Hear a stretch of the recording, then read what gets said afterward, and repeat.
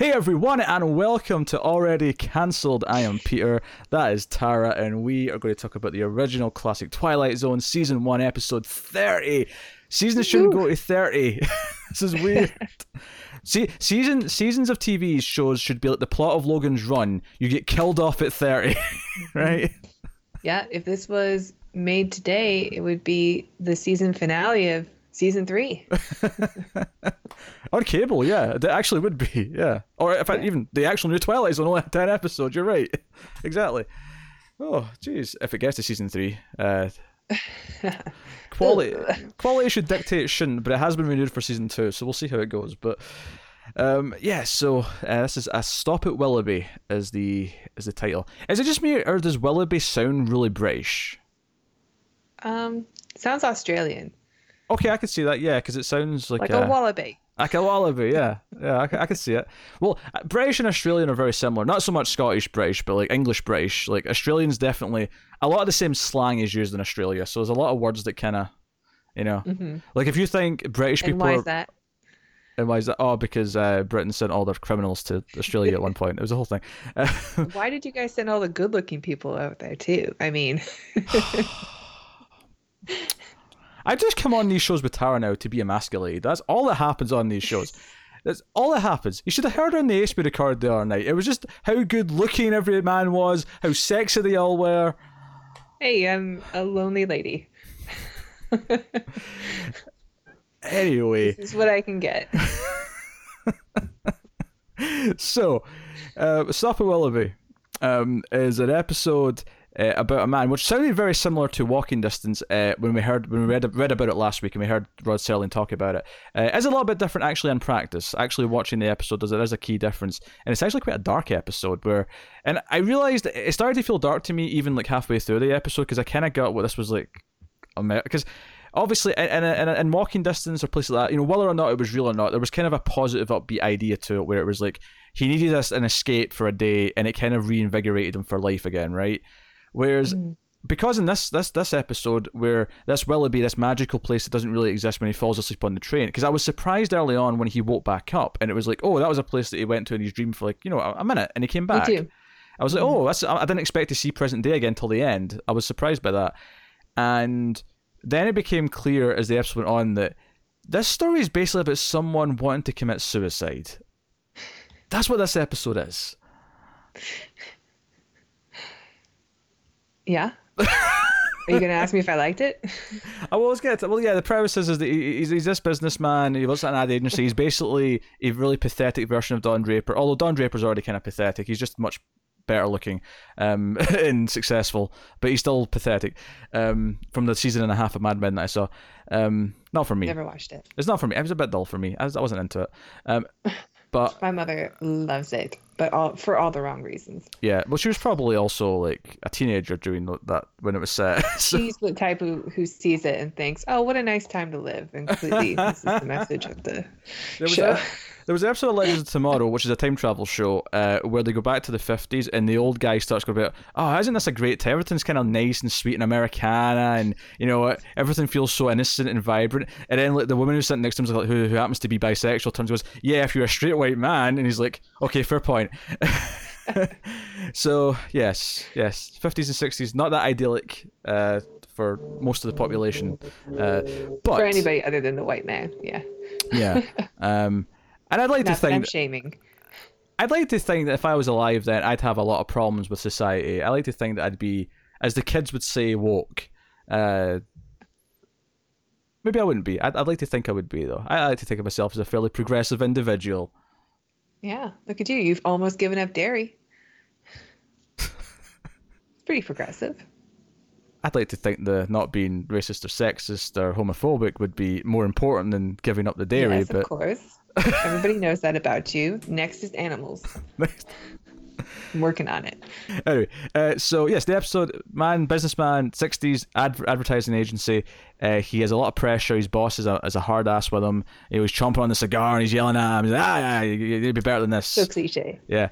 But he takes the train home every night, and he falls asleep, and he dreams that the train stops at a place called Willoughby, and the train goes from. It's just funny because last week we were talking about how we wouldn't have recognised if it was a 60s train or an 1880s train, but in this episode actually showed me the difference. But the one thing that stuck out to me about the 60s train is that the conductor still had to walk up and down the train shouting what the next stop was. They don't have like a screen or like even just over the PA saying next stop is, whatever. Right, yeah. So still ancient by our standards, but yes, I noticed the difference. So he dreams of a place called Willoughby, and I immediately noticed that his name was Williams, and the place was called Willoughby. It felt like, okay, it's made just for you. Like, you got a little bit in there. I didn't notice that. Yeah. So, and then he wakes up and he goes home to his wife, who's concerned about his performance at work, and he's going back and forth to work. He dreams of Willoughby again, and he makes the choice just before the ad break that next time he falls asleep, he's going to get off the train and go to Willoughby because it seems like such a nice place. And yeah, so that's the premise. I'll leave. I've been describing the episode too long. Tara, what do you think of A Stop at Willoughby? I think this might be my favorite one so far. Whoa, bold claims. Yeah. It is. I mean, it has everything that I want from a Twilight Zone episode. And you're right, it does end super dark, which I kind of dig. And I like the way it was shot. I like the lead actor. I like the emotional journey. I like the layers that are in it after you find out the twist at the end. I like the emotional journey. Tara just said she likes the story of someone being depressed and stressed until they kill themselves. You're a bitter old woman. I'm evil. Yes. No, I mostly agree. I don't know if it's my favorite so far. I think it's maybe maybe top 5 or something like that. That's a debate we'll have at the end of the season. But I think this one's really, really clean, really well done. I think the performance is one of the best ones we had. There is a moment in it where he breaks down, and I kind of break down with him. It's good. It's really well done and well written. That was the moment for me when he has that little breakdown in the back half when he's got the 2 phones at the same time, and the secretary's also yelling at him that someone else wants to see him. Like, there was a moment there where I realized what this episode really is that it's about the pressure on him wanting to escape, and not just escape in a nice way. I started to get this is about suicide. That said, I didn't actually think it was going to literally end with them revealing that he'd committed suicide. No, the twist got me. Yeah, like, I thought this is what it represents. I thought, no, this is about suicide, even if it doesn't show that or like confirm it. I this thought is it was about an allegory, suicide, and then they just kind of hit you with it, like. Yeah, it's like, no, he's actually dead. Okay. Again, much like some of these episodes, he should look a lot more mangled than he does at the end when he's jumped off the train. He looks like he's asleep. That's okay. But it's a minor quibble. It's not a big deal. Sure. It's of his time, but. No, I appreciate how dark it was. I will say this by far is the latest the ad break has ever been. I checked the time because I felt it felt late. I was like, why? We've not had the ad break yet. The ad break happened at the 17-minute mark, which out of 25 minutes is kind of insane. No, I don't know if I noticed it, but I noticed the absence of Serling in this one a lot. I know we get him for an opening and closing narration, but for some reason, halfway through it didn't feel like a Twilight Zone episode anymore. I can explain it a little bit, actually. I think it's because going along with how late the ad break is, the opening, because sometimes a scene will play, because sometimes Serling starts talking right away at the start of the opening scene, and sometimes there'll be a little scene first, and then he'll come in and say, okay, this is so-and-so, blah, blah, blah. This does that, but the scene before he comes in is easily the longest we've went until he starts talking, because the scene in the boardroom...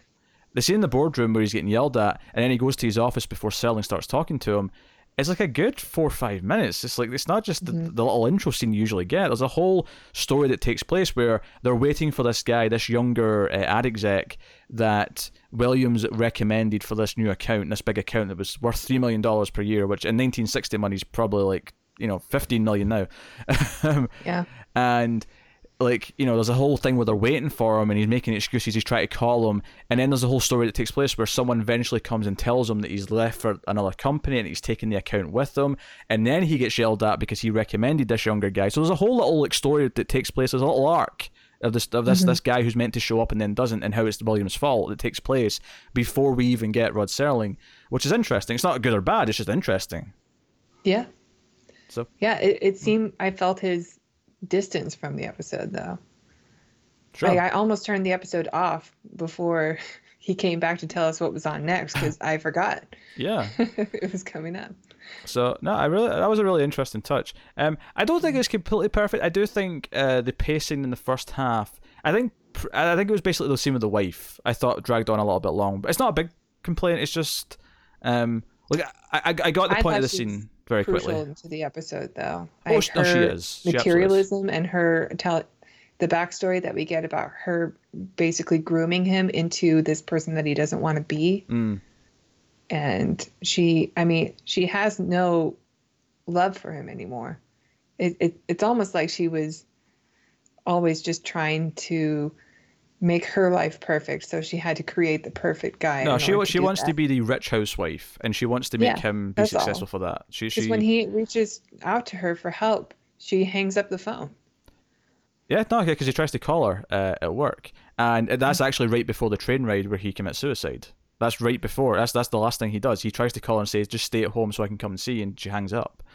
And it's that loss, that yeah. So no, I agree. She's essential. It's just a little bit of pacing. It's just could have been a bit tighter in that scene. But I mean, again, it's a minor complaint. I That's didn't all. feel it. That's fair. That's fair. It's a minor complaint. But like I say, this episode is super dark, and it is a very personal story about the pressure of this man who hates his job, hates the pressure that's put on him for something that he never really seemed to want in the first place. And I think it's pointing out not only the people around him, but the pressures of society, and kind of like, because all the things that these other people want, it's almost like, yeah, he's a cog in this machine, and his wife is part of that machine. It's like, no, she wants all these materialistic things, so she wants her husband to be this, and it's just like he's almost just a conduit for the things she wants. It's it's just Yeah. it's a sort of marriage where you expect to ask, oh, why did you marry him? It's like, oh, he was the sensible option, not the one I love, not the one Sure. that I was passionate Well, about. plus the first time we meet her, she's telling him that she found out what happened through work because one of his coworkers' wives called her to let her know what was happening. And it's almost like you are ruining my image because now that wife knows. Yeah, you can't imagine this wife giving him a hug, right? Oh, you had a bad day. Here's, have a hug. Like, oh, the first thing she does when he gets in is, oh, you're having a drink, are you? You're gonna get plastered and sing old college songs, are you? She's right in his face immediately. Yeah.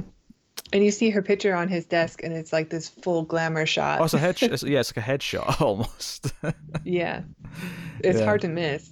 I think that was kind of also a crucial setup to what he's married to. He's married to the trophy wife. It He's just there for the image. Yeah, it made me laugh because I almost thought that it was a fake. Like, they were going to reveal that he's not married, and this was like a fake. Because it looked like those like stock images you get in the photo frame when you buy one.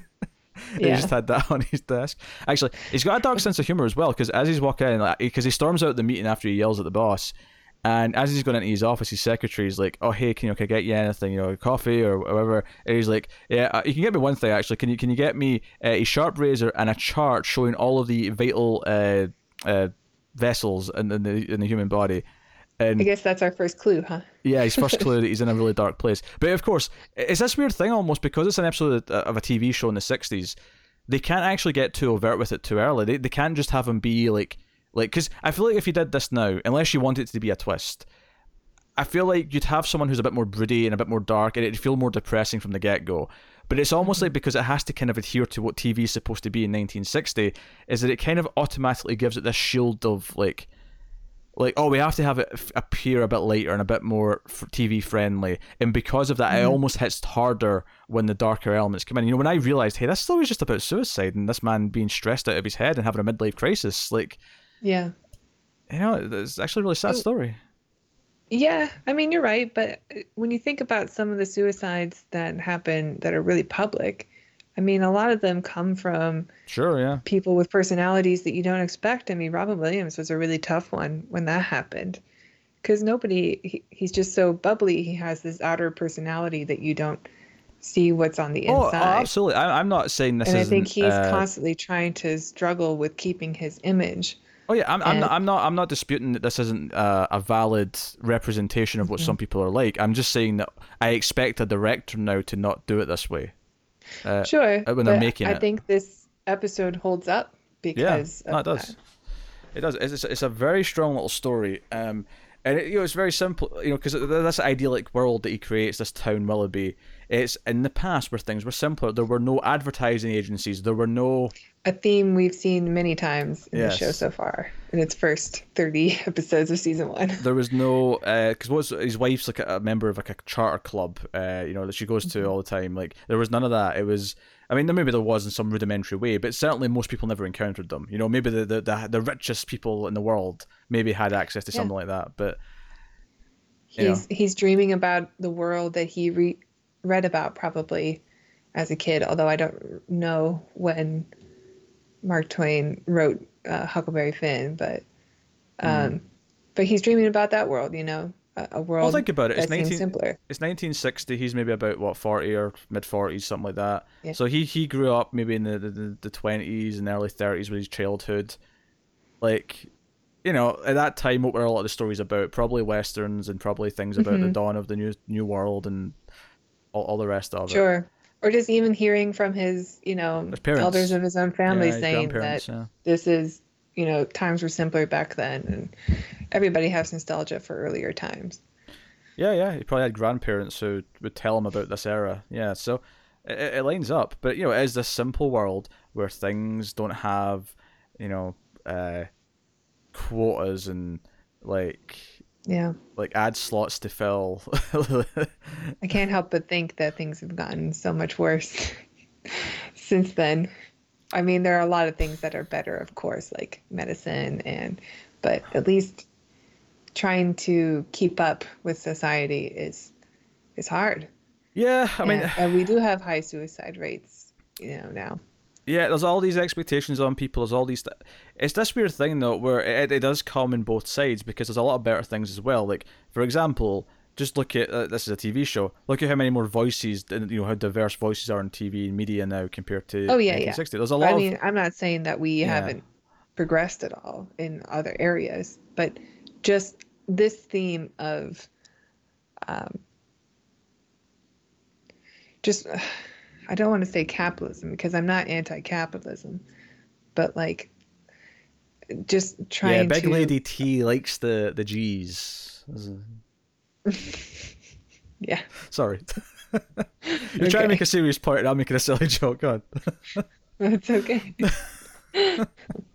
But I mean, it's tough. Like, it's just, you know, a time like in what we see in the Twilight Zone era, somebody who worked as like a grocer probably had his own house and supported his family of five, Oh, sure, you know. yeah.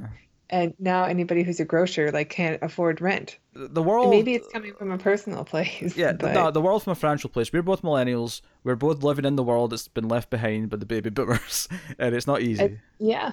Just tell me you're not dreaming of a place called Willoughby. No, Good. of course not. I'll try and make this world a place worth staying in, Tara, for you. I promise. All right, help me fix the environment, okay? Okay. Wait, did I just agree to give up dairy? Damn it. I think so. Damn it! Damn it! You trickster! And also, I mean, obviously we're cracking a lot of jokes. If you are someone who's ever thought about suicide or you're thinking about suicide now, seek help. Talk to people. Use helplines. You know, whatever. It's a very serious thing. It's very easy to just crack jokes about it when you're someone who has never felt that way, or just isn't someone who generally suffers from depression. Because I'll be honest here. I'll be sort of personally honest here. As someone who's always been a very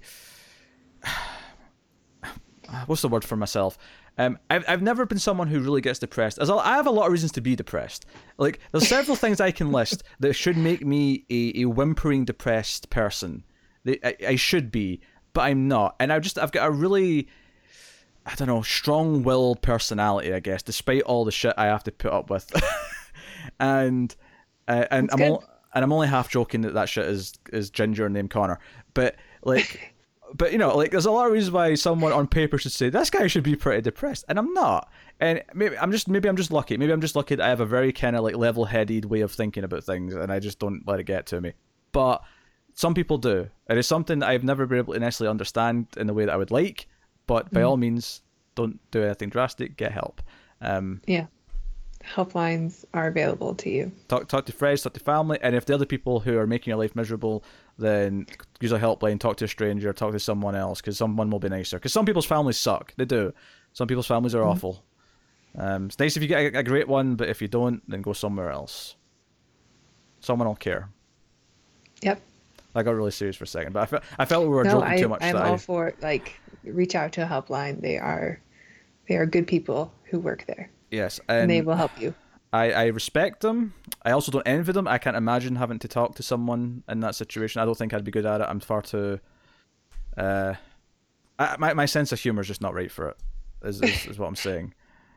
I don't know if people who make those phone calls have much of a sense of humor at the moment. Exactly. Which is why I don't do that job. I respect the people who do. They should do it. I shouldn't.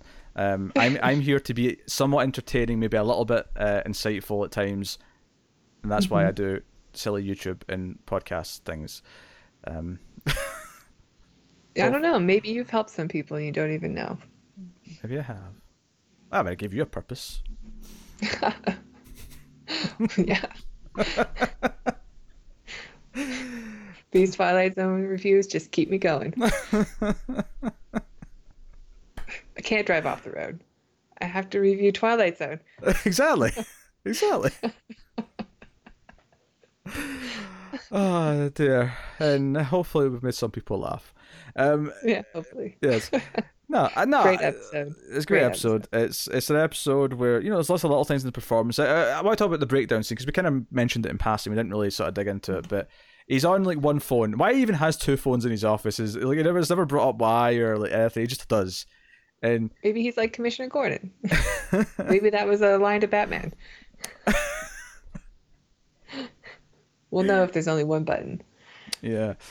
So, he's on one phone. He's like, oh, hold on a second. Then he answers the other phone. He's like, yeah. Oh, the advertiser said, what? Ah, but that's the slot they wanted. And he's like, oh, hold on a second. And he talks to the other people. He's like, oh, something wrong with the reels? Oh, I'll talk to the secretary. He mentions to him, he's like, hey, Mr. So-and-so wants to see. He's like, and what's interesting is that you don't hear the audio from the phones until the moment towards the end where it really starts to get to him, where he's holding both of them in his hands, and it just starts to like build up.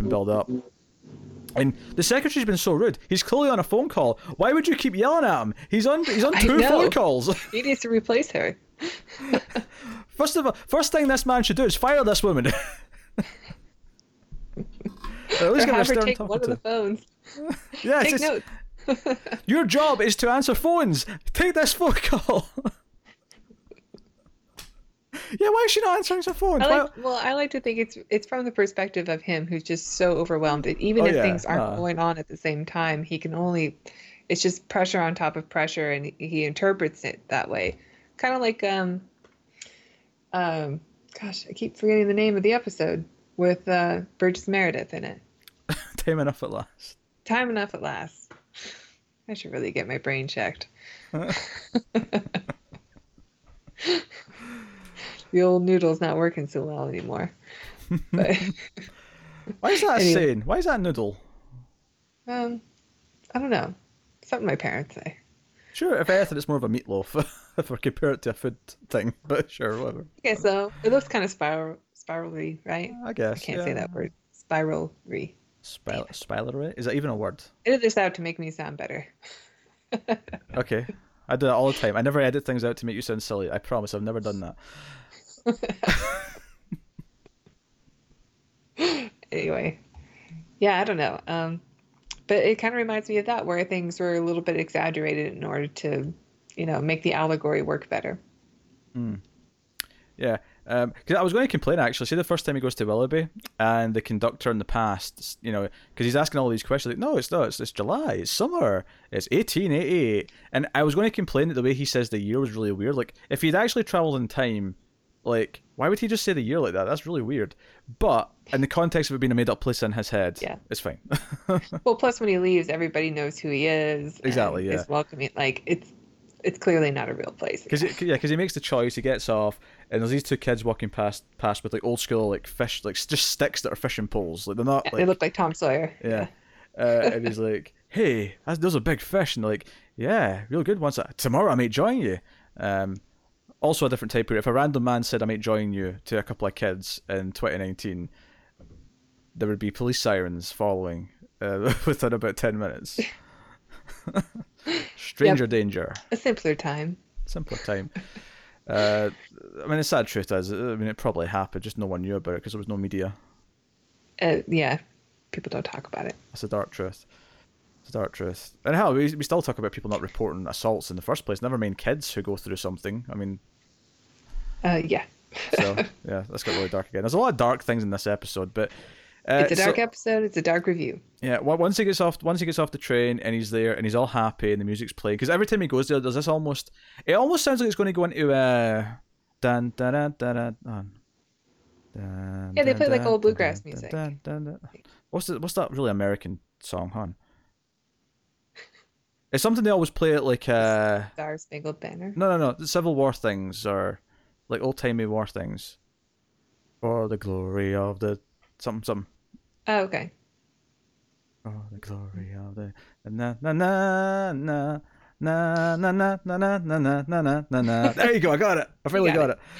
That thing. It almost like it was going to go into that, but after the first couple of notes, it kind of went somewhere else. But it almost sounded to me like it was going to go into that. It's like old bluegrassy church music. Yeah, and it just cuts back to like in the snow, like the conductor's like he's got like a flashlight. He's like, yeah, he just jumped off the train and he's just lying there in the snow. And he's like, and we find out that Willoughby's actually the name of the funeral like parlor that's like just in this area. And I thought I didn't really need that because to me, like I just thought it was like a play on his name, like it was like made for him. But fair enough, like yeah, he picked. I never made the connection to William and Willoughby, but I mean, I guess it's there. Yeah, I don't think it's not intentional. I think it's intentional, like his place, you know, his perfect place. So yeah, his heaven. His heaven, his delusional wonderland that he will now spend eternity in, assuming it still exists once he's dead, which I assume it does. But yeah, and this is all part of like some big ploy to get like for Willoughby to get more business. They implant memories into the heads of people so they commit suicide, and then all of a sudden Willoughby gets all the money. You just turned this into a super sci-fi story, but also tied it into the capitalism that is. This would be the new Twilight Zone. Yeah, this whole episode will be the first 5 minutes of the new Twilight Zone, and then there'll be a whole plot about how they're implanting memories into people, and yeah, you're right. And Willoughby's actually aliens, and yeah, the conductor's actually also about immigration. Oh dear. So yes, it's an episode about mental health and a midlife crisis and all those things, and it does that pretty well. So yeah, he's looking for a lifeline, and he tries to get it from his wife multiple times, and he just doesn't. It's kind of sad. And it's a hard watch, but that's what makes it a good story. Makes it a good episode. So hey, great episode. There's been a few things recently. You know, we had an episode with like black lead characters, which is kind of notable for the time period. We had the episode, where he goes to like what seemed like heaven turned out to be hell, and that had a lot of sexual there was a lot of just inferred things. Yeah, that was a weirdly erotic episode. Yeah. And then this one was a really dark topic for the time, and I feel like it's almost like there's a series of episodes here towards the end of season 1 where they're kind of pushing boundaries a little bit. They're like, they're really taking chances. So. And I like seeing that. I like noticing it. So, at the end of the episode, of course, he tells us about next time, which is going to be episode 31, and it is called The Chaser. And once again, he's in a set, although this time he has a Dutch angle. It's like a Dutch angle in a library. I noticed. It was like Jonathan Frakes directed this. I had to bring Jonathan Frakes into the conversation, didn't we? He's always on my mind, so... Oh dear. Anyway, so The Chaser, honestly, the way Serling described it sounded like someone buys a roofie because he's going to roofie his girlfriend. That's exactly what I thought too. Yeah, that's what it sounded like. Here's a description IMDb, make it clear up first. A young man obsessed with... a date rape episode. I wonder if it has that attitude though. Is it going to have the attitude that what he does is wrong, or is it going to feel really dated because it's like... I mean, that could be cool to see. Like, yeah, I don't know. I'm curious. I don't remember anything about this episode. Yeah, are we going to come out of next week's episode going, it was okay with the date rape part, but it was, but the they rest... pushed the boundary, but they didn't. Or is it going to be like, no, it was actually saying something positive about the subject, and ahead of its time. I mean, Serling's pretty progressive, and I think the way he to be fair depicts it pretty good. Yeah, to be fair, so far there's not really been any troubling messages, right? Like I don't remember any that have been. No, I think we talked recently about how he might even be like a feminist in a way, and the way he writes the female characters anyway. Yeah. Anyway, so here's the description on IMDb. A young man obsessed with winning over an uninterested beauty gets more than he bargained for when he buys a love potion to gain her affection. I feel positive about this. I feel like the lesson here is going to be that if it's Maybe not, he spills it on like a homeless man or something. I feel like it's going to be a lot like the episode of the hit television show Buffy the Vampire Slayer, where one Xander Harris convinces Amy, in fact blackmails Amy, into doing a love spell for Cordelia because he's just been dumped on Valentine's Day, and it backfires when every woman in Sunnydale except Cordelia becomes in love with him and become eventually an angry mob. I feel like it's going to have a similar She's lesson to immune. that. Sorry. And that's also an episode of Rick and Morty, except everyone turns into monsters at the end. Maybe Like inspired actual by Buffy. monsters. Wouldn't surprise me. Buffy inspired many a writer and so forth. Yeah, I'm sure that's where it came from. It did. How dare you? Look, I will not have any ill will towards the hit television show Buffy the Vampire Slayer on these shows. Thank you very much. Okay? Not into it. You don't have to. Not be. into magic and vampires. I'm not into magic, but I'm into good There's writing. witches in it. I'm into good characters. I'm into strong storytelling. The writing transcends the premise. Okay. Right. I was going to say I feel good about this. I feel like the point of this episode is going to say that, hey, maybe trying to trick the woman into loving you is a bad idea. I feel like that's where it's going, but Yeah. regardless of how it does There's it. going to definitely be a be careful what you wish for episode. Yeah. So No shortcuts. I love that. I feel like the dark twist of this episode in the modern day would be he sells him a love potion, but then we find out it's Rohypnol. Like it just is it's just the drug. That's all it is. Yeah. Yeah, I feel like that's what you do with it's a sort of satirical Sure, take yeah. on the love potion plot, but She's still in love with me. She passed out. that's got really dark. Yes. So Dark episode, dark review.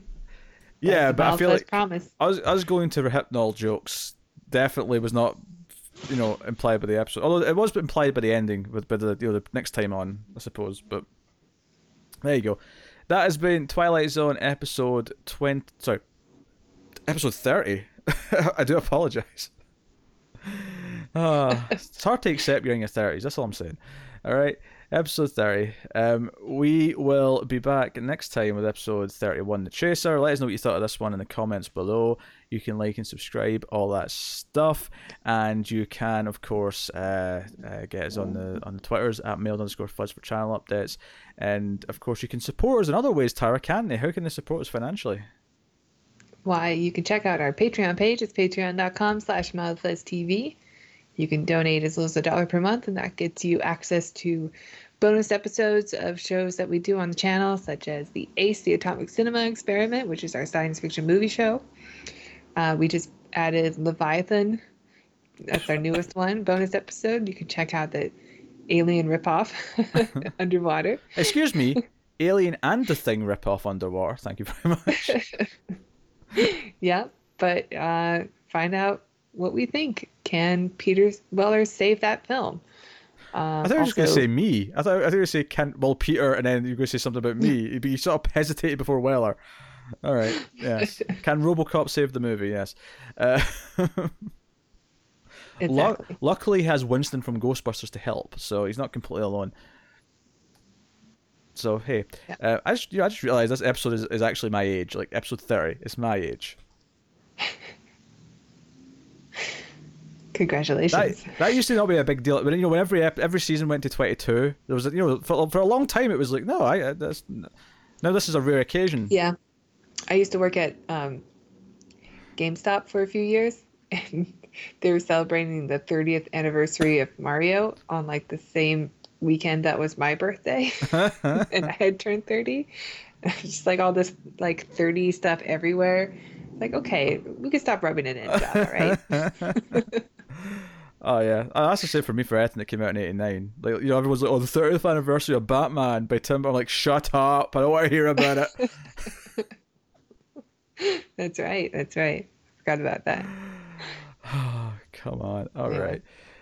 You Come just back next week. you did just inadvertently tell them what episode number we should be saying your age in a few weeks' time. That's all right. We've given them enough hints. Yeah, okay. That has been the review. Thank you very much once again for watching or listening. We always appreciate it. Keep watching TV, guys. in the Twilight Zone.